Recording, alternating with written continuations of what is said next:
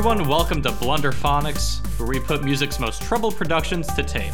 I'm Jack Durback. I am a very apologetic Spencer Faust. I didn't know, Jack. We did something bad. I didn't know my words had this power. For those who don't know, our last episode was on Daniel Johnston, and the day after we uploaded our episode, he unfortunately passed away due to a heart attack. And within 24 hours of putting some, let's just say, some goofy critique of his life and legacy, I promise we're not going to try and kill Paul McCartney today. I am going to be recording this entire episode with a fear deep within my soul that I'm going to kill either Paul McCartney or Ringo Starr, two of the members of one of my favorite bands of all time, and if I'm responsible, even though I can't help but play with Ouija boards and do black magic, I'm trying to stop. It's hard because the only way the lowest latency recording interface that we've found is actually a Ouija board and a planchette hooked up to our equipment. So Spencer actually passed away, so I'm actually having to talk to him through the afterlife. As a side effect, we do tend to put a voodoo curse on every episode. And I will say this. I don't think we can kill Paul McCartney because he's already dead. There, I'll say it. Oh my god. That's your one hackneyed joke for this episode. All right, Jack, where do we start? Where do we start on the White Album? Well, Spencer, we are going to start exactly where you expect us to start. That's right, we're going to be talking about India. Yep, that's exactly what hang on, take it back. Spencer, have you ever seen Return of the Jedi? Jack, stop. Do you know how that movie starts with everyone going on Jabba's giant orgy boat and killing him just to save Han Solo, and the rest of the movie has nothing to do with that? Now that you mention it, that's kind of a weird segue that movie takes, isn't it? We're going to kind of cop that first act situation and go to India to talk about the White Album. For those who don't know, the Beatles are this kind of influential British rock group. They might be known as the greatest band of all time. For those who don't know, please go see. You've been in a coma for 70 years, please. For those who don't know, I don't know how you're even listening to a music podcast without knowing who they are. You found a podcast without finding the Beatles. I applaud you. You're an enigma. Anyways, one of the greatest albums they ever recorded is known by the name of Sgt. Pepper's Lonely Hearts Club Band. Feels like editorializing, Jack. I mean, dial it down.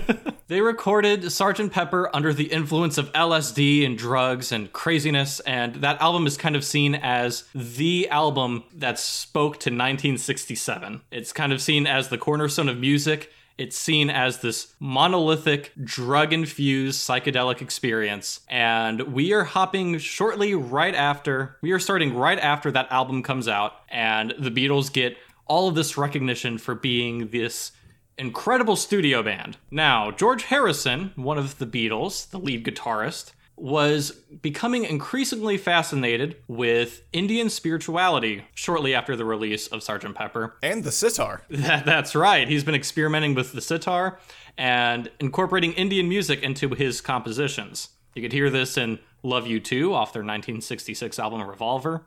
You could hear it off of the song Within You and Without You on Sgt. Pepper. And at this point, after the release of Sgt. Pepper, he's like, come on, guys, we need to take a road trip to India. Let's start learning how to meditate. When you live in England, that's not a road trip. I think a boat or a plane plays a part in it, but that's semantics. That's also just such a wild hair-up-your-ass thing to throw at your friends.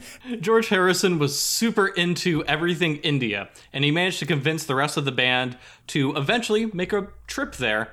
And he even convinced their manager, Brian Epstein, to go with them. Unfortunately, Brian Epstein died after taking a few too many sleeping pills and mixing it with alcohol, and kind of ruined that first planned trip. You know, it's kind of a mood kill when you plan a vacation and one of the vacationees dies.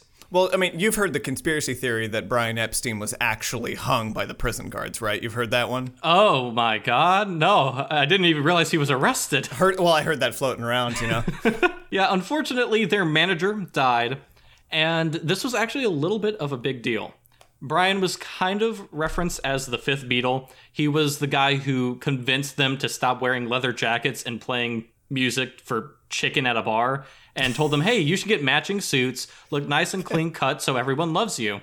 And, you know, he's somewhat responsible for the image you think of when you think of the Beatles. Can I say that, similar to the vein of blank is the Brian Wilson of blank, I'm kind of sick of fifth Beatle being thrown around. I've seen that this guy that served them fried chicken. Oh my God, he was like the fifth Beatle. It makes me think that the Beatles actually, like, there's like 30 members. At a certain point, you have to say, no, sorry, you're not the fifth anymore. You have to be the seventh. Well, there are about like 30 or 40 members of the Beatles family, and what's insane is everybody after Ringo is tied for fifth place. It's like if Slipknot was like number 0, number 1, number 5, number 5, number 5. Anyways, unfortunately, that kind of put a damper on the first India trip. So instead, they decided to stick around England and record the movie Magical Mystery Tour, which wasn't very well received in terms of the movie itself, but the soundtrack was kind of seen as Sgt. Pepper 2. You get Strawberry Fields Forever, you get Penny Lane, you get all the more psychedelic goodness for you. Mm-hmm. And it would be known as the last time the Beatles fucked around with LSD.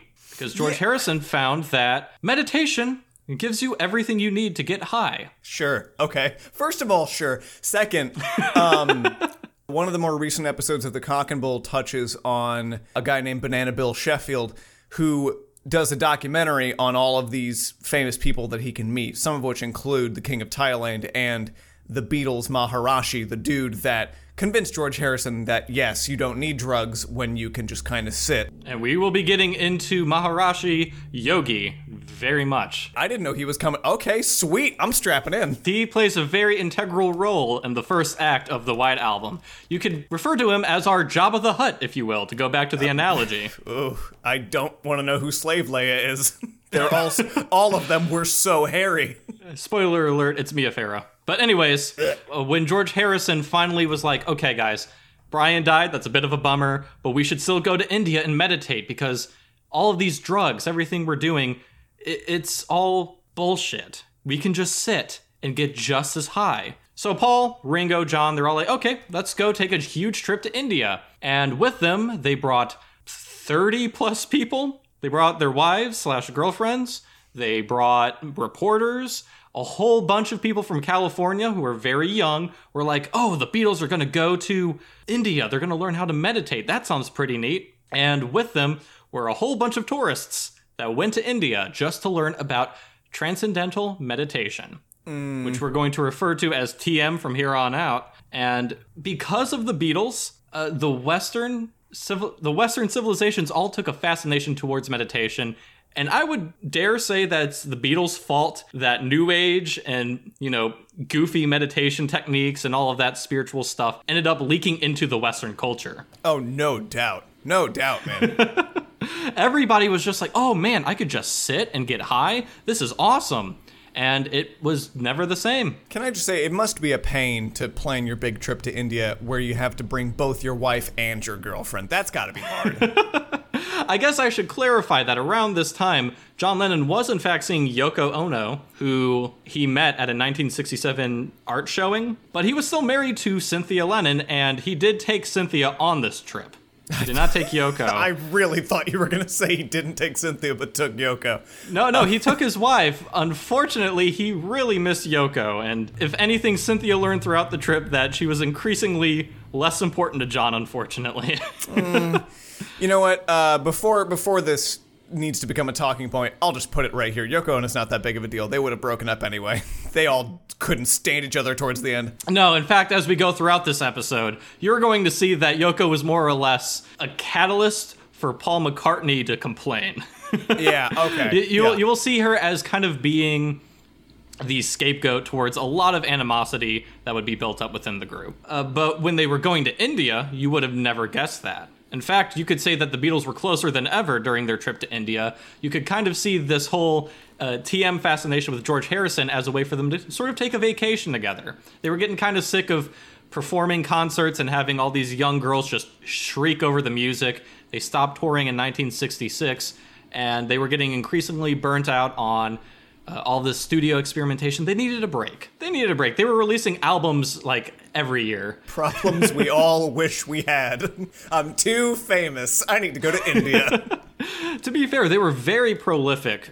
They were releasing an album every year, sometimes 2 in a year. They pretty much didn't stop up until this point. This was like their first vacation. Yeah, and they kind of deserved it for making masterpieces. And it was, and not to mention, it was, in my opinion, the hardest era to record music in. They were pretty much the ones making it easier for everyone else. They were the ones who were like, we're rich, and we don't like recording multiple takes. You, over there, figure out a way to just make one take 50 takes. Invent! And it fucking worked. People invented automatic double tracking just so John Lennon didn't have to sing more than once. And it wasn't, and here's the thing, it wasn't like they weren't financially incentivizing him. It was, you were afraid John Lennon would beat the shit out of you if you didn't do it.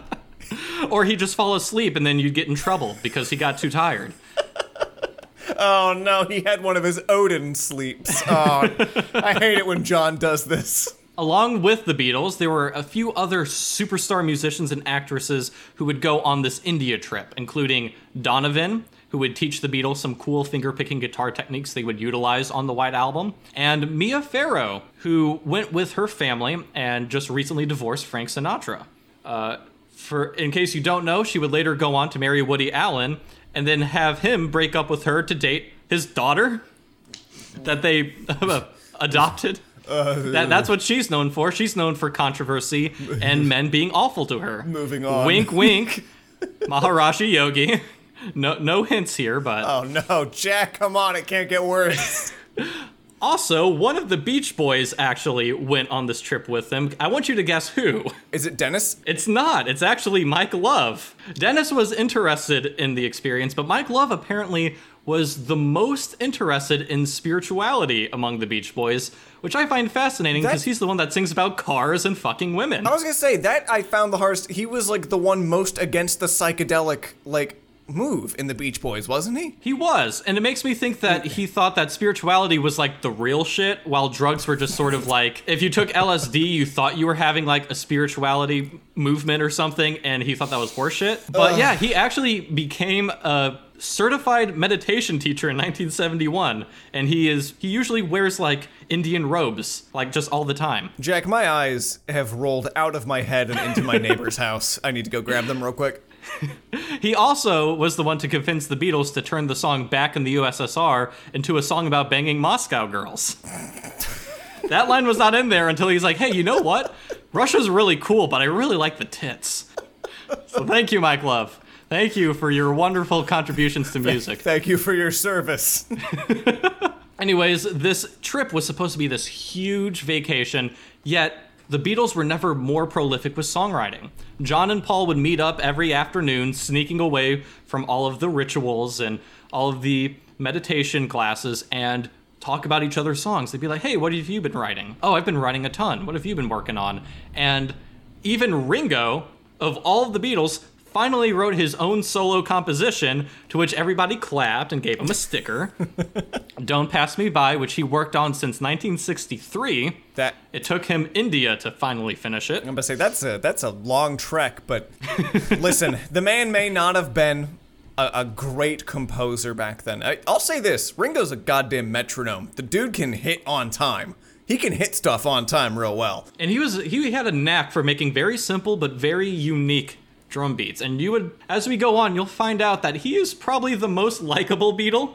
He just wants to do stuff. He just likes being a part of the band. Oh, yeah. And, he may not have been musically prolific, we'll say. He wasn't churning out masterpieces left and right, but you give him just 40 more years, and he's going to make the best MS Paint art you've ever seen.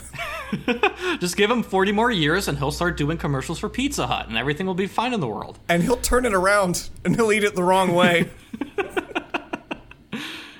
Anyways, the band found themselves being incredibly creative, having expelled drugs from their system, minus marijuana. They did bring a lot of marijuana, which they weren't supposed to. They got a demerit for that. But, a demerit. They found that marijuana was the least troublesome drug they've been taking. It just enhanced their experience rather than overwhelmed it. So they got rid of almost every drug in their system. The atmosphere within the facility where they were going through these TM courses was a very relaxed one. It was pretty much just like a huge Indian hangout spot where they would just sit around and get to know each other. Donovan would sit around with a guitar, and they would just, in between meditation sessions, write music, and they were having a wonderful time.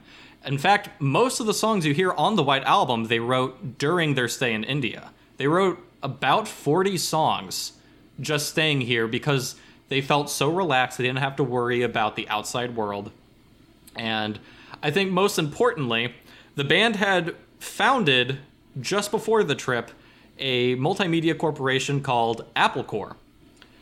Because they were like, hey, we made Sgt. Pepper. We can do anything. We can be businessmen.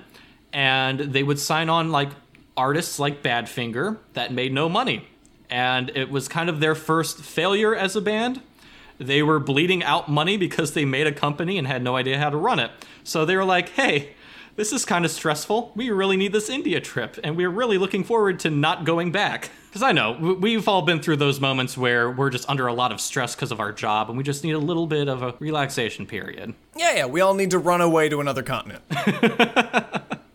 You would have songs such as Dear Prudence written around this time, where John Lennon literally came up with it, practicing this finger-picking technique he learned from Donovan, to lure Prudence Farrow out of her room, which she had been meditating in for 3 weeks straight. Mia Farrow was like, hey, my sis hasn't left in 3 weeks. Should we call a doctor? And John's like, no, I'll just sing a song. And then she came out. She's like, that's a nice song. It makes me wonder if anybody ever knocked on the door or if they were just deliberating their strategy and then someone made a loud enough noise and then she was like, here I come. Also, was she eating? Did she just reach like peak zen? Maybe she was like going through like a hibernation phase where she had like a whole bunch of mangoes she harvested and just sat in her room and was chilling out. And then John started singing a song. He sang a song. She's like, that's pretty nice. I'll come out now. Having not bathed in 3 weeks. Hey, they were hot off the heels of 1967. Anything could have been happening. That's very true. Though the Beatles were closer than ever, and this commune sort of method of lifestyle was really, really great for them to relax, there were some tensions that started to brew up. The Beatles were closer than ever, but one of the Beatles was trying to keep tabs on the business side of everything.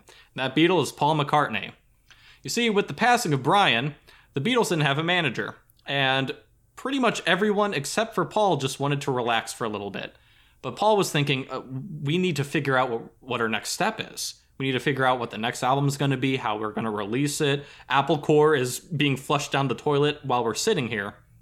And after the trip, he would go on to say that, honestly, the other Beatles just went on this trip out of support for George's thing. He really didn't think the meditation lifestyle was that big of a deal. He was like, the drugs were fine. The drugs were fine. Also, you're the Beatles. You have so much money. Just hire a guy. Why does this have to be your problem? I think a lot of their success was going to their heads at the time. Because, like I said, they thought they could do anything. They made their own business just for it to crumble beneath their very eyes. Success going to the heads of the Beatles? This is the first I've heard of it. Paul probably thought, hey, I'm probably the best of the Beatles. I can handle this. Me and John do a lot of the work, so yeah, I'll go ahead and take over. So he would constantly talk about business. He would bring his guitar around and be like, this is the new song I'm working on for the next album. And while the songwriting aspect was a good part of the trip, George was getting increasingly pissed off with Paul's seemingly lack of empathy towards his passion of transcendental meditation. Paul, you can't keep bringing LLC paperwork into the meditation meetings. You're ruining my zen. That's exactly it. He was saying, we're not here to record the next fucking album, dude. I want to chill out. I want to sit with my monk and I want to just relax. Why'd you bring so much poster board? I want to look at graphs and charts. It was very obvious that Paul was the least committed towards this trip, and after just a month, Paul ended up leaving. He pretty much in his head said, I'll just be there for a month. That'll be enough for George. And ended up leaving. Was it enough for George? Well, George decided he wanted to stay a bit longer. Him and John decided to stay in India for another month after Paul left. Well, they got to stay all the time that John didn't. They got to double time it now. That's right. They have to make up for it because Ringo also left. Well, however, what's his excuse? His excuse was that while he really enjoyed meditation and continued to meditate an hour a day after he left, He didn't like Indian food.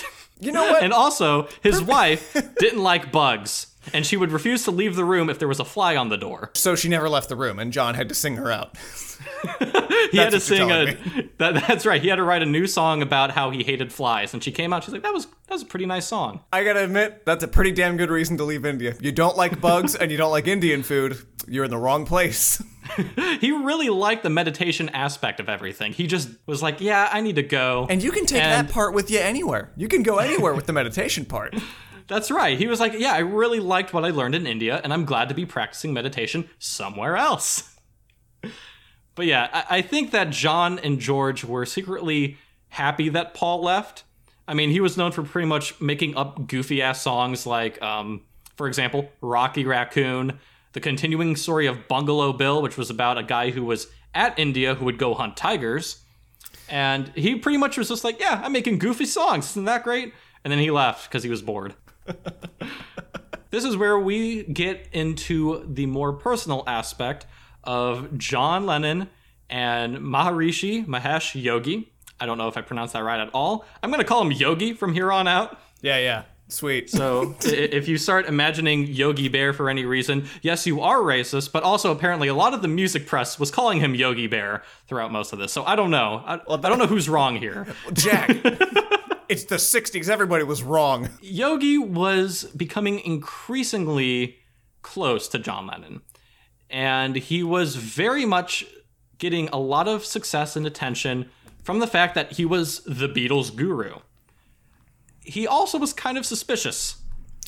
He always had accountants with him, and he really liked talking about finances with John Lennon when he was isolated from George. One of the things that the music press caught on to was he was asking for a week's worth of wages to be donated to his spiritual regeneration movement, which John Lennon thought was fair. He was like, hey, you know what? We're the most commercial group in the world. We're making money off of our music. He's making money off of his teachings. I see nothing wrong with that. What he ended up finding a little bit more suspicious was the fact that he would always advertise that he was the Beatles guru whenever he would go on, speeches or like public speaking events. He would be like, yeah, I was talking to John Lennon, and everyone would clap and start throwing money at his face. Also, because Brian Epstein, the Beatles manager, was out of the picture, it almost seemed like Yogi was trying to fit his way into that manager-type role. He started talking to John about, hey, your next album, you're getting a lot of really good songs out of this trip. I was thinking that it would be nice if you donated a quarter of that album's profits to my movement, to my spiritual regeneration movement. In fact, I have the Swiss bank account. You could just donate it. That's not something that gurus have. I don't anticipate them being the only two people that have Swiss bank accounts, according to the movies, are either people from Switzerland or villains. Yeah, there you go. So the moment he said Swiss bank account, they should have left. But John saw no issue with that at first. He had his own, so why would he? He was just like, yeah, 25% of the profits. Yeah, that's more than we would be getting. But yeah, that seems fine. He fucking agreed to that? He didn't agree to it, but he didn't see anything that wrong with it. If anything, he was probably thinking about it. Yeah. Because they were getting a lot of songs from their trip there. It was a welcome vacation, and he thought that, he was giving them a service. Maybe this was deserving. It's literally taking just sweet deals from this guy whose whole profession is putting people into trances and states of suggestibility. It's just like if the local wine tester is like feeding you little ideas about funding his daughter's wedding. Hey, I have this blank check here. Go ahead, have another sip of wine. Are you feeling a little tipsy? Go ahead and sign the dotted line here. Soaked in Pinot Grigio. He's like, hey, by the way, I was thinking 25% of your salary. No, for real, this is really weird though. So what does George think of that? There's no way this guy's pushing this angle on George. Oh, no. As far as I'm aware, this was very much Yogi getting close with John. As far as I'm aware, George was just happy to be there for the meditation, and he was oblivious to all of this background information going around. He was oblivious to Yogi talking to John about finances because, maybe Yogi knew that George was not there for the business. Maybe he saw that John was a little bit less interested in meditation, but still susceptible towards his teachings and his words. And I think John had a lot of connection with him as a very spiritual person. You know, John found out that he was celibate, that he was completely faithful to his movement, and he would never indulge in any of the young female students who were flooding his house. Wink, wink. He would never do anything wrong, so might as well listen to the guy. I don't know if John Lennon quite knows what celibate means. Not fucking the 30 people that are throwing themselves at you is not quite the same thing, but I'll hear it out. No, at the time, he thought that he was completely devoted. He thought there was nothing going on at the time. Yeah, okay. And not that I'm referencing anything to happen later, but it was alleged, even though that Yogi was putting all of these strange financial choices on the table for John to make, you know, heads or tails of, one of the Beatles' friends decided to stop by for a visit. Enter Alexis Martis, the Greek electronics engineer known as Magic Alex. Magic Alex is not known as a fifth Beatle, so don't worry, you don't have to write down another one. But he was very close with the Beatles. But he wasn't so close with the whole TM and Indian teaching thing. He more or less was there because he heard about the local village hooch and was like, oh, I want to take a drink of that. So he showed up. He was like, hey, I want to go on vacation. I heard there was a lot of babes here. Weirdest justification for such an expensive plane flight. Such an egregious use of fossil fuels. I gotta go try this local booze. So he shows up. He's like, oh, hey, John. Hey, George. And he looks around and he's like, yo, this place is like really nice. John and George is like, yeah. And he's like, no, really nice. Like, look at the tiles here. You know, like right outside, there's nothing but dirt for like the next entire country, right? You know, like there are like monkeys in the street fucking, but this place looks like a fucking like Trump hotel. And they're like, what do you mean? I'm just saying, this guy's always got accountants by him. He's always got businessmen surrounding him. And George is like, oh, whatever. And he just would go and meditate. And John would be like, oh, you know what? I never thought of it like that. Yeah, those are accountants, aren't they? Yeah, those are Swiss bank people. Huh, that's kind of weird. Magic Alex would go around and point out weird shit to John because he apparently was too high off weed to realize that he was potentially going to be bamboozled by Yogi. And Magic Alex experiences moments of major clarity when drinking Indian hooch, so. In fact, Yogi would approach Magic Alex and say, hey, are you on to me? Magic Alex would say, yeah. He's like, do you want enough money for your own high-power radio station? To which Magic Alex was like, yeah, you're fishy. And he went straight to John and was like, we need to get the fuck out of here. He just bribed me with a radio station, and he's supposed to be a monk. Well, that's what monks do, Jack. Come on, that's normal. He's being paranoid. John Lennon would then go tell Yogi that he would give him a quarter of the profits over his dead body. Sorry, I'm not going to be giving you a quarter of the finances. To which Yogi went, Drat! Swiper no swiping at it again. It took 1 second opinion for John to be like, hang on, this really dumb idea doesn't add up. Magic Alex also caught wind of the fact that there were a lot of young, blonde babes running around, getting increasingly bored with the meditations, but still trying to find a lot of free time with Yogi. There are some conflicting reports. Some say there was a particular blonde school teacher. Others say she was a nurse. But everyone kind of agrees that Magic Alex was hearing that she was totally boning Yogi. And he told John this, to which John said, but he's celibate. He can't do that. He's faithful. This is also the man who is currently boning Yoko Ono while having a vacation with his wife. Well, okay, well, at least John Lennon's just wears it on his sleeve that he's the most woman-hating bastard at this time, so. It's no big deal. That's expected behavior, but from Yogi, this is a slap in the face. John was absolutely flabbergasted by this knowledge, and he was like, okay, Alex, you're gonna have to find, like, definitive proof. So, that night, Magic Alex went snooping around the guru's place, spying on him, I'm assuming in, like, an Indian tree with binoculars looking through his window, and totally caught him mid-fuck with the young blonde. Point out the flaw of Magic Alex to me, because currently he is a superhuman. He's just a cartoon character come to life. He's the sidekick that John Lennon needed in this time.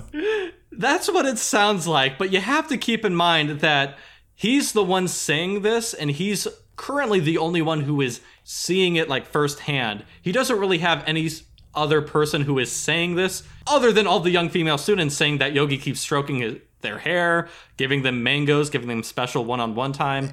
Mia Farrow starts saying that he wants to fuck her and her family. I might be wrong, but he's the only guy that has any definitive proof. So George actually thought that, maybe he was making it up. To this day, there are some people, most of these people very close with George Harrison, who said that Magic Alex kind of ruined the trip for announcing that Yogi was having all these sexual allegations brought up to him, that he was fucking everyone, and he wasn't nearly as faithful to his religion as he was claiming to be. They blame Magic Alex for whistleblowing this and said that he was making it all up because he was jealous of John being close with him. Come on, man. First it's the charts and now it's this. So the Beatles would go on to work for Harvey Weinstein. Jeffrey Epstein. No, that's not true. Wait a minute. So Magic Alex, despite George being a little bit suspicious of him, all of a sudden saying that this guru, this monk, that George was getting a lot of fascination with, was a nasty freak, was like, you know what, there's a lot of allegations. The women are starting to say some stuff. They're getting increasingly uncomfortable with them. Maybe we should bounce. There's a lot of Me Too going around here, and it's only 1968. This is probably not a good place to stay. So George and Magic Alex go to get a taxi, and they're like, yeah, we need to leave. John, you're going to have to break up with him because you're the closest with him. So John goes up to the guru, to Yogi, and he's like, dude, I'm sorry, we're going to have to leave. This catches Yogi by surprise. He's like, well, John, why? We're so close. And then John, with his oh-so-clever wit, says, if you're so cosmic, you'll know why. To which he gave him a murderous look, at which John knew that he did everything. That he was onto him, and he was caught, and now he's pissed. Damn. He brought up the allegations, to which Yogi responds, I'm only human. I'm a total piece of shit, but I'm only human. This took his catchphrase, which John held very near and dear to his heart, to a whole new light. His catchphrase being, everyone's got something to hide except for me. To which John decided to write a song called Everybody's Got Something to Hide Except for Me and My Monkey. The song would actually refer to Yoko Ono because of course it did, and how he and Yoko loved to do heroin together. But no, it very much was a title that was like, yeah, fuck that guy. Anyways, the guru lost his temper, obviously, because John said, yeah, I think you're a sexual predator. And apparently he was the one who officially told John and George to get out of there because of all their drug use. He was sick of them smoking marijuana. He was sick of Magic Alex drinking hooch and spying on him when he was trying to get his freak on. And told them to get the fuck out of India. I mean, Magic Alex is a real dirty bird in this story. I wouldn't... wrong. If I'm in the wrong or otherwise, I don't want this man peeping my mangoes. So begins their trek out of India. They get the taxi and try to get out of there. But the taxi gets a flat tire. The taxi driver says, oh shit, I need to go get a replacement. Leaves the taxi and never returns. They're sitting in the taxi for a while and they're like, I don't think he's coming back. So they get out and they're trying to find another taxi. But all of a sudden, they're all gone. They start getting freaked out that Yogi put an Indian curse on them and personally told the taxi company to stop just so the Beatles couldn't leave India. And thus begins their incredible journey on foot all the way back to England. They had to end up hitchhiking to get back to the airport because literally the taxis just disappeared. You know, that's not an experience white people are used to, and I think this is a good bit of perspective. Thank the Lord, they eventually got to the airport, and on the flight back, John would end up writing the song Sexy Sadie, which was actually a reference to how Yogi ruined such a good thing they had in India. Why'd you have to go fuck everything up by, having sex with everyone and being a creep? And he would get blasted on the flight and confess to his wife, Cynthia, that he really loved fucking everyone else but her. Yeah. To which he says, yeah, I really, really love Yoko Ono. Oh, yeah, you'll meet her soon. I'm only human. He's only human. Forget about it. Yeah, hey, I'm not celibate. I'm a rock star. Yeah, just in case anybody was under the impression that John Lennon was a decent person in this story. No, he liked to beat Cynthia quite a bit. He knew that was wrong, but yeah, he did that. It took fucking Magic Alex for him to realize that the guru was the only person in the room worse than John Lennon. I would like to mention that Magic Alex, who is the true hero of this first act of this whole story, in my head, he's Jiminy Cricket, and he just kind of hangs around John and is like, I don't think this is a good idea. I think you're going to turn into a donkey if you smoke that cigar. I didn't like the part in Pinocchio when Jiminy Cricket had to witness the sex scandal by peering through the window. I didn't like that at all. So they all end up back in England. God save the Queen. Holy shit. George ends up getting dysentery, thinking that he still has the Indian curse, and gets increasingly nervous about all of these business troubles they're having. He and his wife end up going to meet up with his good friend and Indian musician, Ravi Shankar. And once he meets up with him, he teaches him a few more things about Indian spirituality. He's a much better friend and gives him some magic amulets to cure his dysentery, apparently. You know what? It worked for Steve Jobs, and it's going to work for him. Fun fact, by the way, Ravi is actually the father of Norah Jones. What? You serious? That's just a fun fact. Yeah, serious. Weird. Anyways, Paul would go to the music press, who was, at this point, really loving the scandal having to do with the guru back in India. Paul was like, yeah, he's a nice fellow, but we're not going out with him anymore. Relationship with guru over. Now, while these allegations have been sort of questioned within the time passing, and George really doesn't think that anything really happened, and he thought Magic Alex made up all of it, at the time, the Beatles denounced them and pretty much ruined his reputation in the West. So even though, meditation, the art of it was kind of popularized, it was very much separate from the guy who taught the Beatles all of that, and kind of separated from India. So that's kind of why that whole New Age meditation thing kind of became gentrified with the coming years. Nobody wanted to talk about the fact that the guy who taught everyone that might have been a predator. So Spencer, how do you feel now that John and George pushed Boba Fett into the Sarlacc pit, and now we're away from Jabba's palace, and we're ready to start the main part of the story? Well, I gotta tell you, Jack, 45 minutes into recording, and we're at Act 1, so... I'm gonna crack open a cold one, and let's do this. I will say that while the recording of their next album, the White Album, the titular self-titled album, isn't nearly as adventurous as this, there aren't as many crazy events. Things just pretty much never did get better. Yeah, this really was the beginning of the end, right? Yeah, and I think that Magic Alex blowing the whistle on Yogi's infidelities and crazy shit kind of soured George's relationship, not only with John, but Paul as well, because Paul didn't even like it to begin with, and now John was he was fazed by it, by the fact that the guy who was teaching him all of this was possibly a creep. He kind of felt more ostracized, and he didn't even want to really go in and record another album. He was just too nervous about the fact that they didn't have a manager and that Paul was becoming increasingly bossy. Just hire a guy.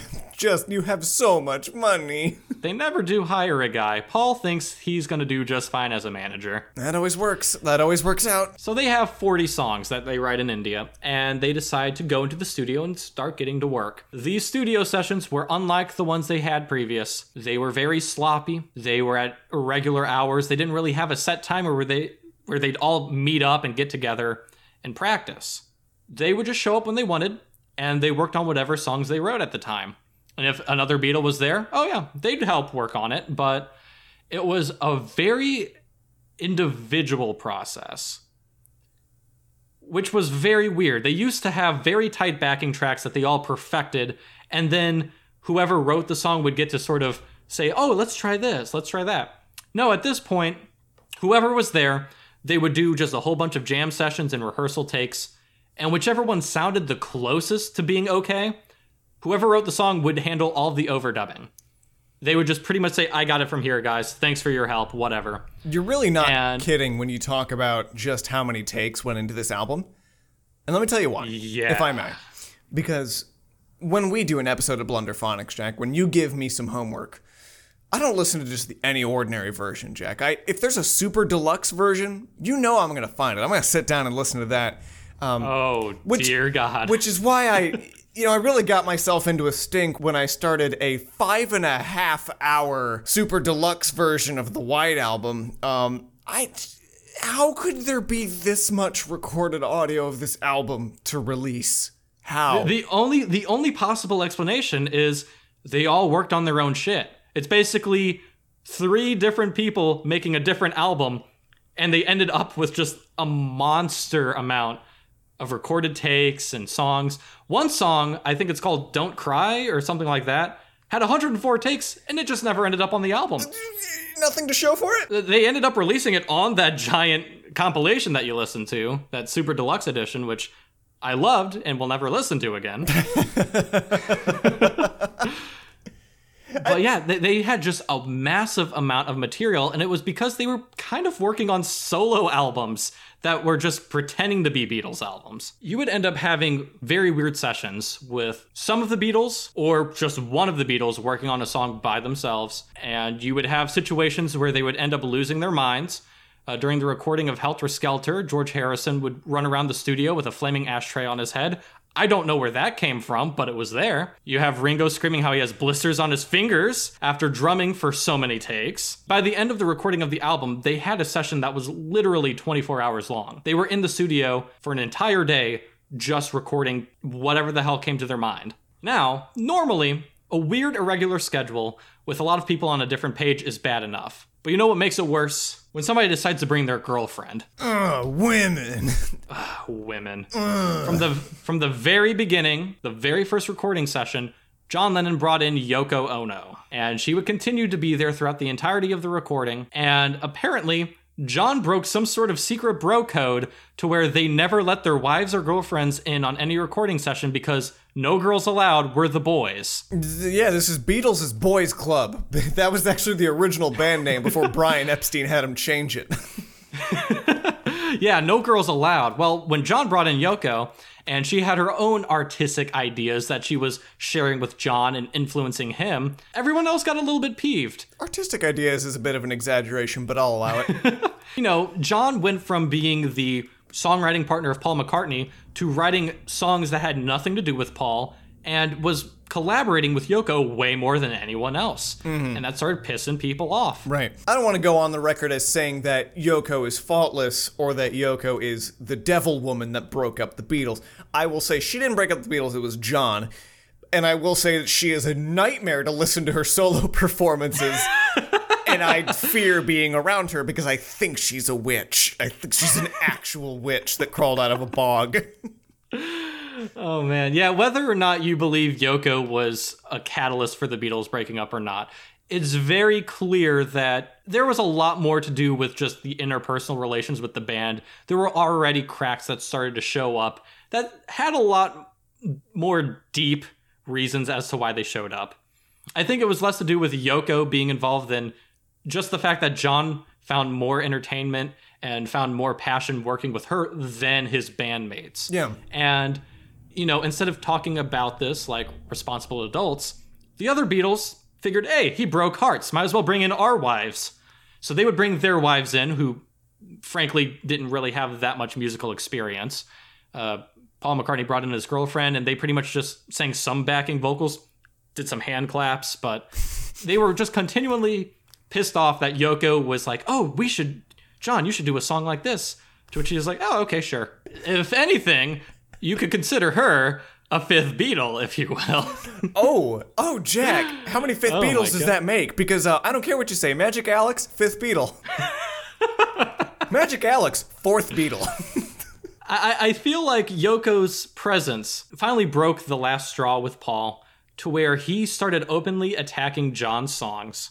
And because Paul started criticizing John started criticizing him back because no you. John was angry with Paul for writing increasingly cloyingly sweet and bland songs. And Paul was mad at John for writing weirdo, unmelodious, harsh, and intentionally hard to listen to songs that were influenced by Yoko and her weird artsy-fartsy shit. It makes sense from both angles. It got to the point where they started writing songs based on making fun of how the other one would write songs. And then the other guy would get mad because they weren't invited to play on the song that was making fun of them. Like, you have Paul writing Why Don't We Do It in the Road, which was about monkeys fucking on the road in India. And John was like, I would write a song like that. Why didn't you ask me to write on that? And Paul would be like, I introduced you to tape manipulation, then you and Yoko started making Revolution 9. Didn't invite me to go fuck around with that, so yeah, fuck you. It was just openly hostile. It explains why this album is so bipolar. It jumps back and forth like a chaotic mess from super chill, easy listening, to this weird artsy-fartsy shit, and then back to like Helter Skelter, which is like the hardest music anybody's ever heard in the entire century. Just... Which was literally a song that Paul wrote when he heard The Who, and he's like, people are calling this heavy metal? Fuck those guys. We're the Beatles and we're harder than them. And then blew everyone's eardrums out. Am I getting this wrong? Wasn't that the song where Paul thought he was ripping something off and he couldn't remember what? Like, he didn't know if he just got high and thought of it, so he kept calling everybody in the music scene and be like, did you come up with this song? And they would, like, play it into the phone, and they'd be like, no. That was actually Yesterday. Okay. He thought Yesterday was the greatest thing ever written, that he couldn't have possibly made it up. So he would play it to people, and he's like, I'm ripping something off, right? And they're like, that's an awesome song. I don't think so. But no, at this point, he was very openly like, you know what? I'm just going to make a ska song. We're going to work on Oobla Dee Oobla Da, everybody, and I'm going to make a ska song. He was completely done with making original music, and he would just make satirical songs and goofy takes on like folk music, like with Bungalow Bill and Rocky Raccoon. Yeah. And Oobla Dee Oobla Da is what I would consider the worst Beatles song, not in terms of enjoyability, because I really like the song. Oh, it's fun. It's very fun. It's a very fun song, but it very much is the one that was the closest to breaking up the Beatles. Like you said, there's a lot of takes on that Super Deluxe edition, and Oobla Dee Oobla Da was not only the Beatles' least favorite Paul McCartney song, but was also the one that he wanted to perfect the most, which is an awful combination. Yeah, really nasty. Where he was like, John, you're not playing the piano right. And at a certain point, John would just say, fuck it. He got blasted, got drunk, and just started slamming on the keys. And then Paul was like, that's perfect, which pissed John off because he's like, I'm playing like shit. What do you mean that's perfect? Ringo would try to play drums. He's like, you're shit at drums. Play harder. And everyone was just so sick of Paul's shit. They're like, why is this stupid ska song your masterpiece? You wrote Yesterday. You don't need to do this. And it's nutty, considering I've heard some of the takes on, like, Oobla Dee Oobla Da just kind of devolves. You know, it doesn't, it's not, there's no grand ideas being introduced to the different versions of it, in my opinion. As opposed to, like, Helter Skelter goes from something very slow and, like an easy jam into a proto, like, punk song. I don't know. It's it's weird. It's almost like these songs were slowly evolving. But Oobla Dee Oobla Da was like Paul's masterpiece, where he's like, I need to get this right. I know exactly how it's supposed to sound. And nobody liked it. And getting it right just meant pissing off everybody close to him. And considering that Ringo recalls this as the song that almost broke up the Beatles, in my eyes, between Paul's perfectionism, trying to be the boss, and him basically getting mad at John for having a girlfriend who he liked, even though he's married, let's ignore that fact. The fact that he was just getting annoyed with John for not being a part of the band and not going with his vision, it makes me think that Paul is definitely the Beatle that broke up the Beatles, in my personal opinion. Because even after this album, he would continue to try to be the leader, which was just not successful because he was just an annoying prick.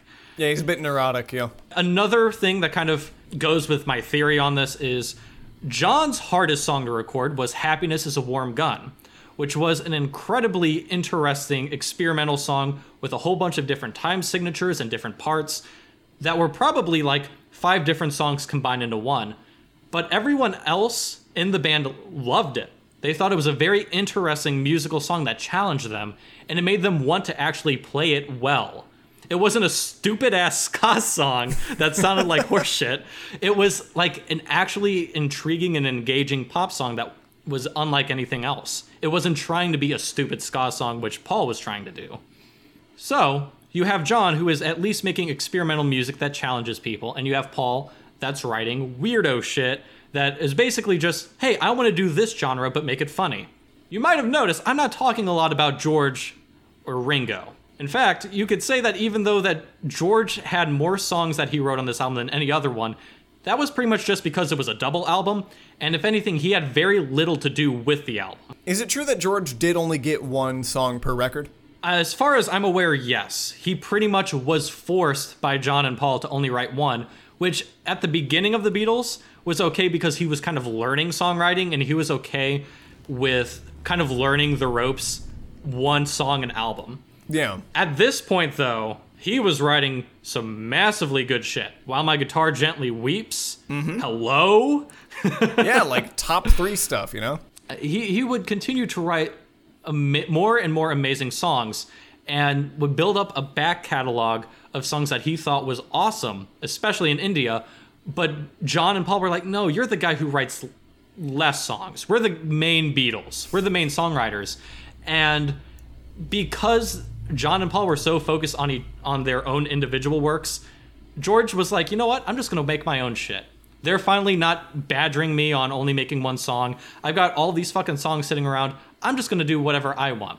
He would invite in Eric Clapton, and Eric Clapton would be like, yo, why am I playing lead guitar in a Beatles song?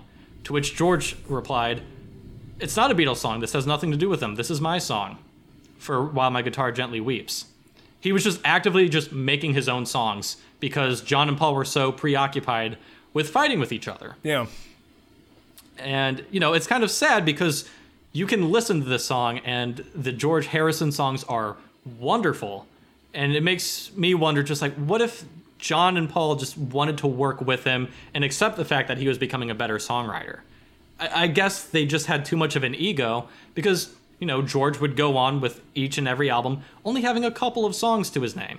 But he would write songs like Here Comes the Sun or something, and they would be just so much better than all the other songs on the albums. And when he finally made his own solo album, he was like, yeah, I have a triple album of shit they never let me release. It's just really sad to hear that the only reason he got more songs on this is because John and Paul were fighting. Yeah. Yeah, it's such a wasted amount of potential. And once it all gets mass released in a triple album, at that point, that's just a nail in the coffin because, I mean, we've said it before, nobody listens to triple albums. Nobody actually sits down and ingests all that content. So when you put it in a triple album, you're like, all right, it's officially dead. And you chuck it in the dumpster. If anything, him releasing a triple album was his statement that I am a creative songwriter, even though John and Paul don't want you to believe that. Yeah. Even though the third disc of that album was essentially just a huge jam session, no, a lot of the songs on there are magnificent. And it just makes you, like, want to slap John and Paul for just limiting one of the best songwriters of the Beatles. You know, among a million other things that make you want to slap John and Paul. Million other things, and I don't think that's an exaggeration. But yeah, he would bring in his own musicians. John and Paul would bring in their own friends. Eric Clapton played on a Beatles song, which just fascinates me. Yeah. And fun fact, this is where Eric Clapton met George Harrison's wife, Pattie Boyd, who he fell head over heels for. Oh, no. And she was the inspiration for writing the huge double album Layla, which is classic rock radio's favorite song of all time. But that's another story. That never led to, like, an affair or anything, did it? That's for another day, Spencer. Oh, no. That's for another day. Jack. They are best set friends, me up though. like this. You would never sleep with your best friend's wife. No, of course not. Anyway, you might have noticed that I'm saying they're bringing in session musicians, and George is even flexing his songwriting skills. What is Ringo up to? Click, click, drag, paint bucket tool. Ringo, out of all of the Beatles, was the only one who would always show up to the studio early. He would wait for the band, and he would hope that everyone would get together and they just record as a band again. He was proud of his song Don't Pass Me By, which was the only one he written by himself, but it seemed like most of them were preoccupied with their own shit and barely paid attention to him. Whenever he would try to work with Paul McCartney would shit on his drumming and say how much he sucks. For me, this is very heartbreaking because it just sounded like he wanted to be the Beatles drummer, and he was really proud of his song, but they were so preoccupied with fighting, he was like the child of a divorced couple. He would work with John on a song called Your Blues, and he would be like, hey, we should go pay a visit to Paul, see what he's working on. They would show up while Paul's recording Mother Nature's Son, and the instant him and John showed up, Paul went from being incredibly happy with the song to pissed. He didn't want to see them, and even though they were trying to work on Back in the USSR, he would say, Ringo, you suck ass. Nobody wants you around here. Play better or get out. And I wonder why they don't hang out more often. Well, this broke Ringo's heart, and he said, fuck this, I'm out. And he left the Beatles. Paul was known for just pissing people off to the point of them leaving. This doesn't even mean the band. This also means people who were working behind the scenes. Their producer, George Martin, was somebody who produced every single one of their albums up to this point. Jeff Emmerich was their recording engineer. He worked with them since Revolver, the album that was known as one of the most best engineered albums of all time, and he would only continue to produce more and more wonderfully recorded albums. During the recording of Oobla Dee Oobla Da, George Martin said, "Hey, Paul, that lead vocal was a little bad."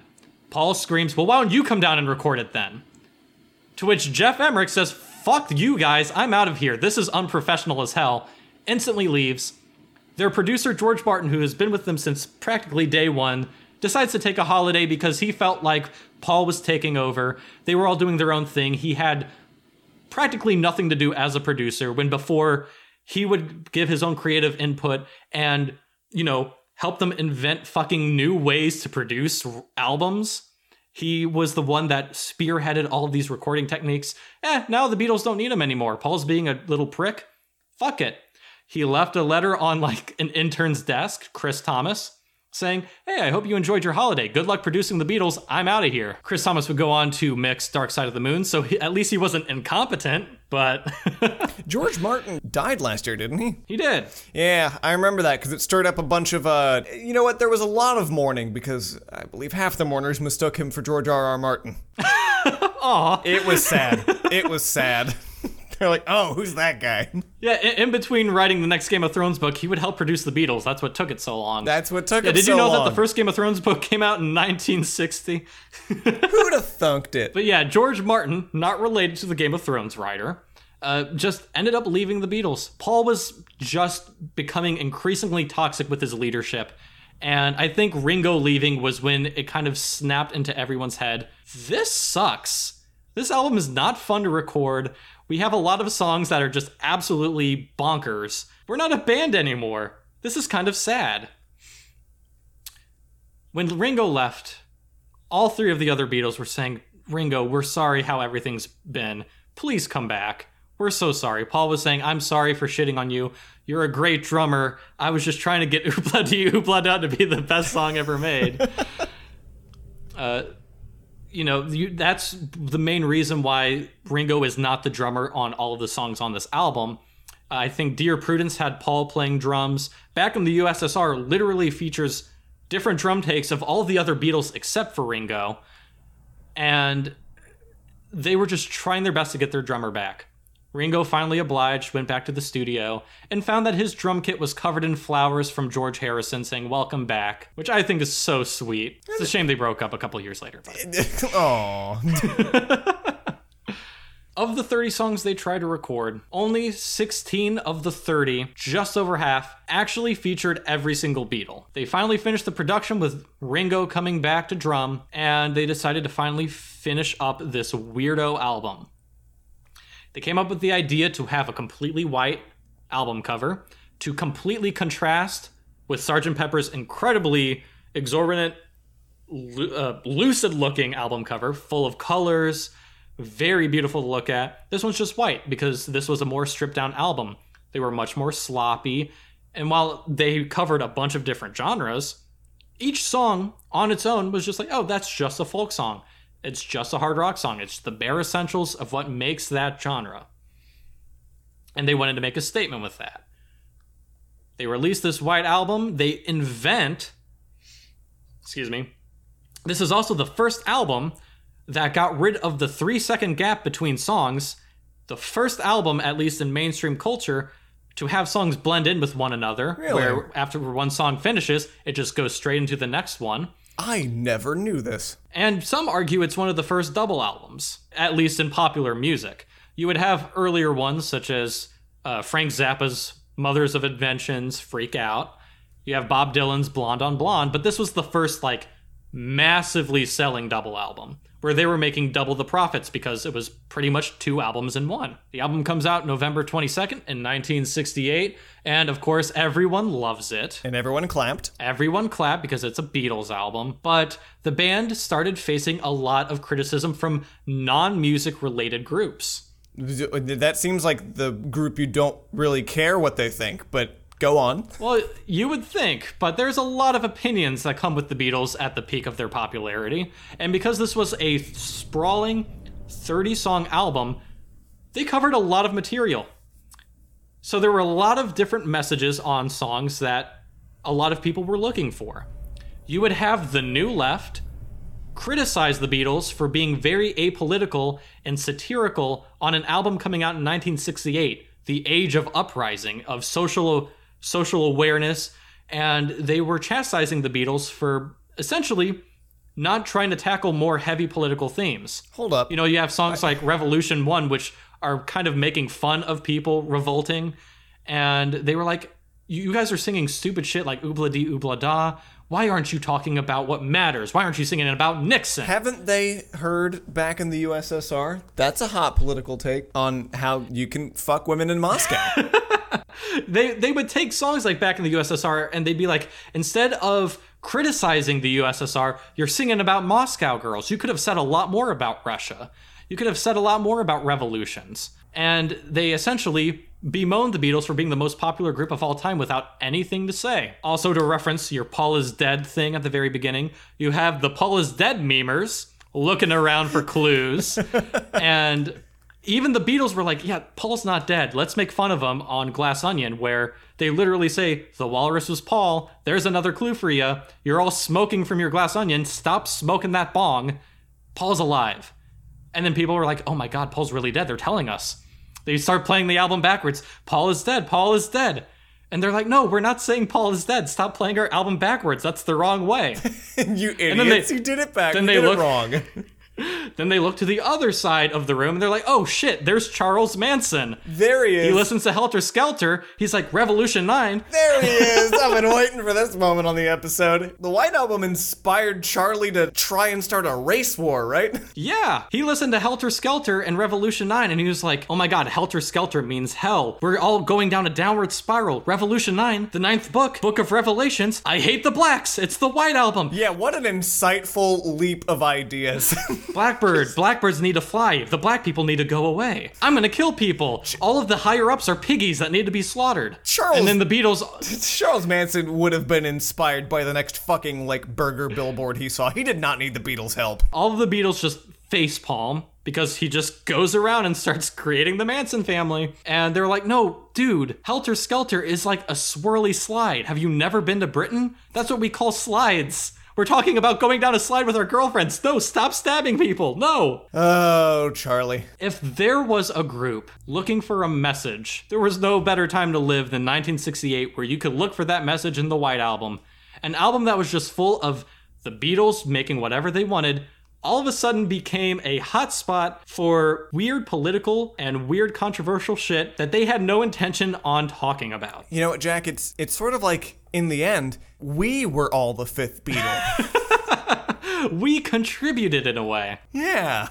The Beatles would go on to maybe regret releasing a double album because they literally felt like if they released less music, there would be less controversy and less people trying to look for messages that weren't there. Yeah, because I can say that's definitely true, because as someone who likes the A Song of Ice and Fire book series, fans definitely don't just start looking for meaning in menial bullshit when you don't release a book in 10 years, George. The fan theories were even ruining music back in the 1960s. You really can't avoid them. The band would be inspired by all of the weird controversy to try to go back to their roots in 1969 with the album Get Back, which proved unsuccessful because Paul McCartney's an asshole. They would then record their swan album, so to speak, Abbey Road, which was meant as a farewell. The Beatles would break up, and in 1970, Phil Spector would slather their album Get Back with strings and huge orchestras, much to the chagrin of Paul McCartney, who just wanted it to be a nice stripped back album. Nope, it's an overproduced mess. Fuck it, we're the Beatles, just release it. It's Let It Be, who gives a shit? Yeah. And the Beatles dissolved. I mean, let it be. There's a lot. Let It Be has some gems on it, make no mistake, but it's definitely not their denouement. There's a lot more to the Beatles, but you really look at everything I've just talked about for the past hour, and you just kind of can guess what happened. Between Yoko and Paul being a jerk, George Harrison finding his voice. Honestly, the only person who really suffered the most was Ringo, who just wanted it to be a band again. And that never really happened. You can paint a mental picture of the last, 4 or 5 years of the Beatles. All the band members, minus Ringo. They're all regular sized. They're all playing their instruments. Just shrink Ringo down to like a third of his normal size. And he's just in the doorway in the back, like hanging on to a little piece of paper. It's got his song on it. He's got a little picture of an octopus. He's like, I wrote a song called Octopus's Garden. And John's like, fuck you, motherfucker. Hang on, whoa, stop. Excuse me, Paul. I was about to say, if you told me Ringo wrote my favorite Beatles song, I was gonna leave. I was gonna leave this podcast. No, I was meaning Paul shouted at him. If I'm correct, Octopus's Garden is Ringo. Let me check it. I know he sang it. He always sang the stupid songs because nobody else wanted to sing them. It says songwriter Richard Starkey. That is Ringo Starr's real name. So yeah, he did write What? it. Yeah, he wrote Octopus's Garden. What? Ringo? Yeah. His name is Richard Starkey?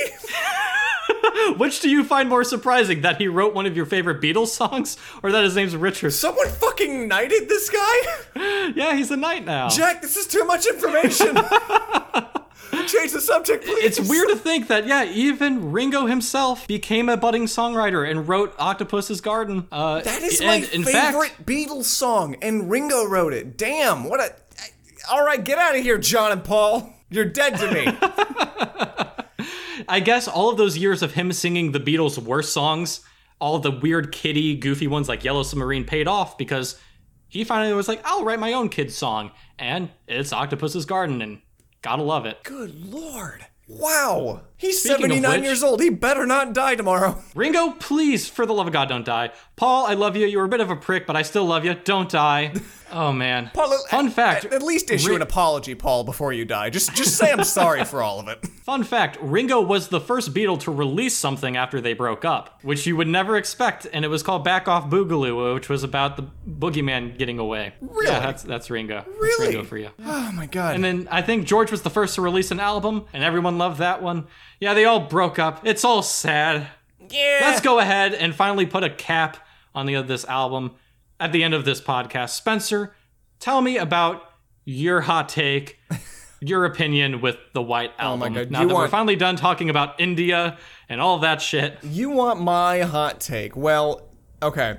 Ignoring the testimony to unnecessary effort, that is the 5.5 hour super deluxe version, White Album is, I've already said, a chaotic mess. But it's easy listening. Like, throw it on shuffle and just wait to be surprised, I guess. Maybe you'll get a few like mellow songs back to back and you'll get a mood going, but it's got some of my favorites. Like, in my opinion, a Beatles album is really defined for me by its singles, because there's always going to be skippable tracks because this shit is 60 years old and it's got some just weird like bubblegum pop shit that I'm not... Hey, I love that shit. I can't help it. But still, While My Guitar Gently Weeps, Helter Skelter... It's good. It's a good album. I really like it. Revolution 9 is really weird, and it would only be made more complete by Yoko Ono doing a weird moan and banging on a drum. I find it funny how you say your favorite are the singles. This album actually never really had those songs released as singles, I think, until later. In fact, the singles for this were Revolution, which was never on the album. They made a different version, Revolution 1, and Hey Jude, which they were like, we always release songs that aren't on the album. Let's make it Hey Jude, the best song ever fucking made. Let's not put that on the album. I think Abbey Road does remain my favorite of all time. Right there with Sgt. Pepper. It's like it's a close tie. They're kind of like a tie for the fifth Beatle, as it were. Those albums are the fifth Beatle, really. But you know what, Jack? I think my hottest take is maybe the real fifth Beatle was the friends we made along the way. Aw, Yeah. That's so sweet. What do you think of the album, Jack? I love this album. I think it's very much the antithesis of Sgt. Pepper. I actually think that Sgt. Pepper has faltered a little bit. It used to be one of my favorites. But if anything, I find that one a little bit more dated, because you listen to it and you're like, yeah, this was 1967.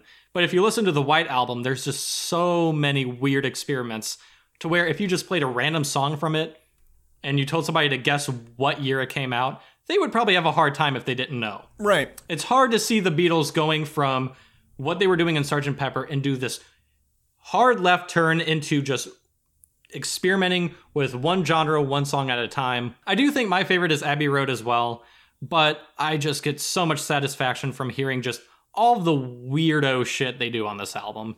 And I absolutely love it. They're one of my favorite bands. And, you know, it's weird to hear something like this released in 1968 that continues to be the most interesting album ever made. I don't think there's ever been another album released since this one that has been as weird or as interesting and as successful all at once. Yeah. And yeah, you gotta love it. Except for Wild Honey Pie. That's a stupid song. The dumb shit song. Why, Paul? Why? John Lennon literally said the song Wild Honey Pie and Honey Pie were beyond redemption. Thank you guys so much for listening. We sincerely appreciate your patronage, and I just want to apologize ahead of time when one of the two remaining Beatles dies. It's not my fault. This is out of my hands. Please. I'm so glad that you're optimistic that we're only going to kill one of the two and not just fucking both of them at once. Oh, no. I really hope we don't get a kill streak. That would make my heart break. A kill streak. If that happens, the podcast is canceled. I can't, unless we can just start using it as a weapon for good. Hey, Guns N' Roses is still around. Yeah, you know what? There is no justice. We killed Daniel Johnston and Axl Rose is still breathing. I'm sure he's a nice guy. No, he's not, Jack. We know this. No, he's not. No, he's not. We know this. He's a menace to society at large. And he's not welcome back in St. Louis. You can catch us on Tuesdays every other week. We are semi-weekly. Jack, you got anything you want to plug? All I would like to plug is my Rate Your Music page, The Dissonant Opinion. There you can recommend albums you want us to cover. I would love to thank Rate Your Music user Jedi Warlock for recommending Daniel Johnston and covering him to us a couple weeks back. Sorry I didn't shout you out in the last episode, but you're also partially responsible for his death now. Shame on you. And I would also like to thank Captain Puffin for not only recommending us talking about the latter-day Beatles and allowing me to talk about one of my favorite bands in detail. I would like to also say that I am working on a song, and I think in the last podcast I said that I would have more information at this current podcast. I am getting very close to having something I want to release, but I am still working on it. So whenever it's ready to be released, I'll let you guys know, but just stay tuned for that. Spencer, do you have anything you would like to plug? As always, check out The Cock and Bull. It's my brother and I's comedy history podcast. Rate and review Blunderphonics if you got the time to do so. Thank you guys so much. Thank you all so much for listening in on Blunderphonics. I hope you have a wonderful rest of your day. Farewell.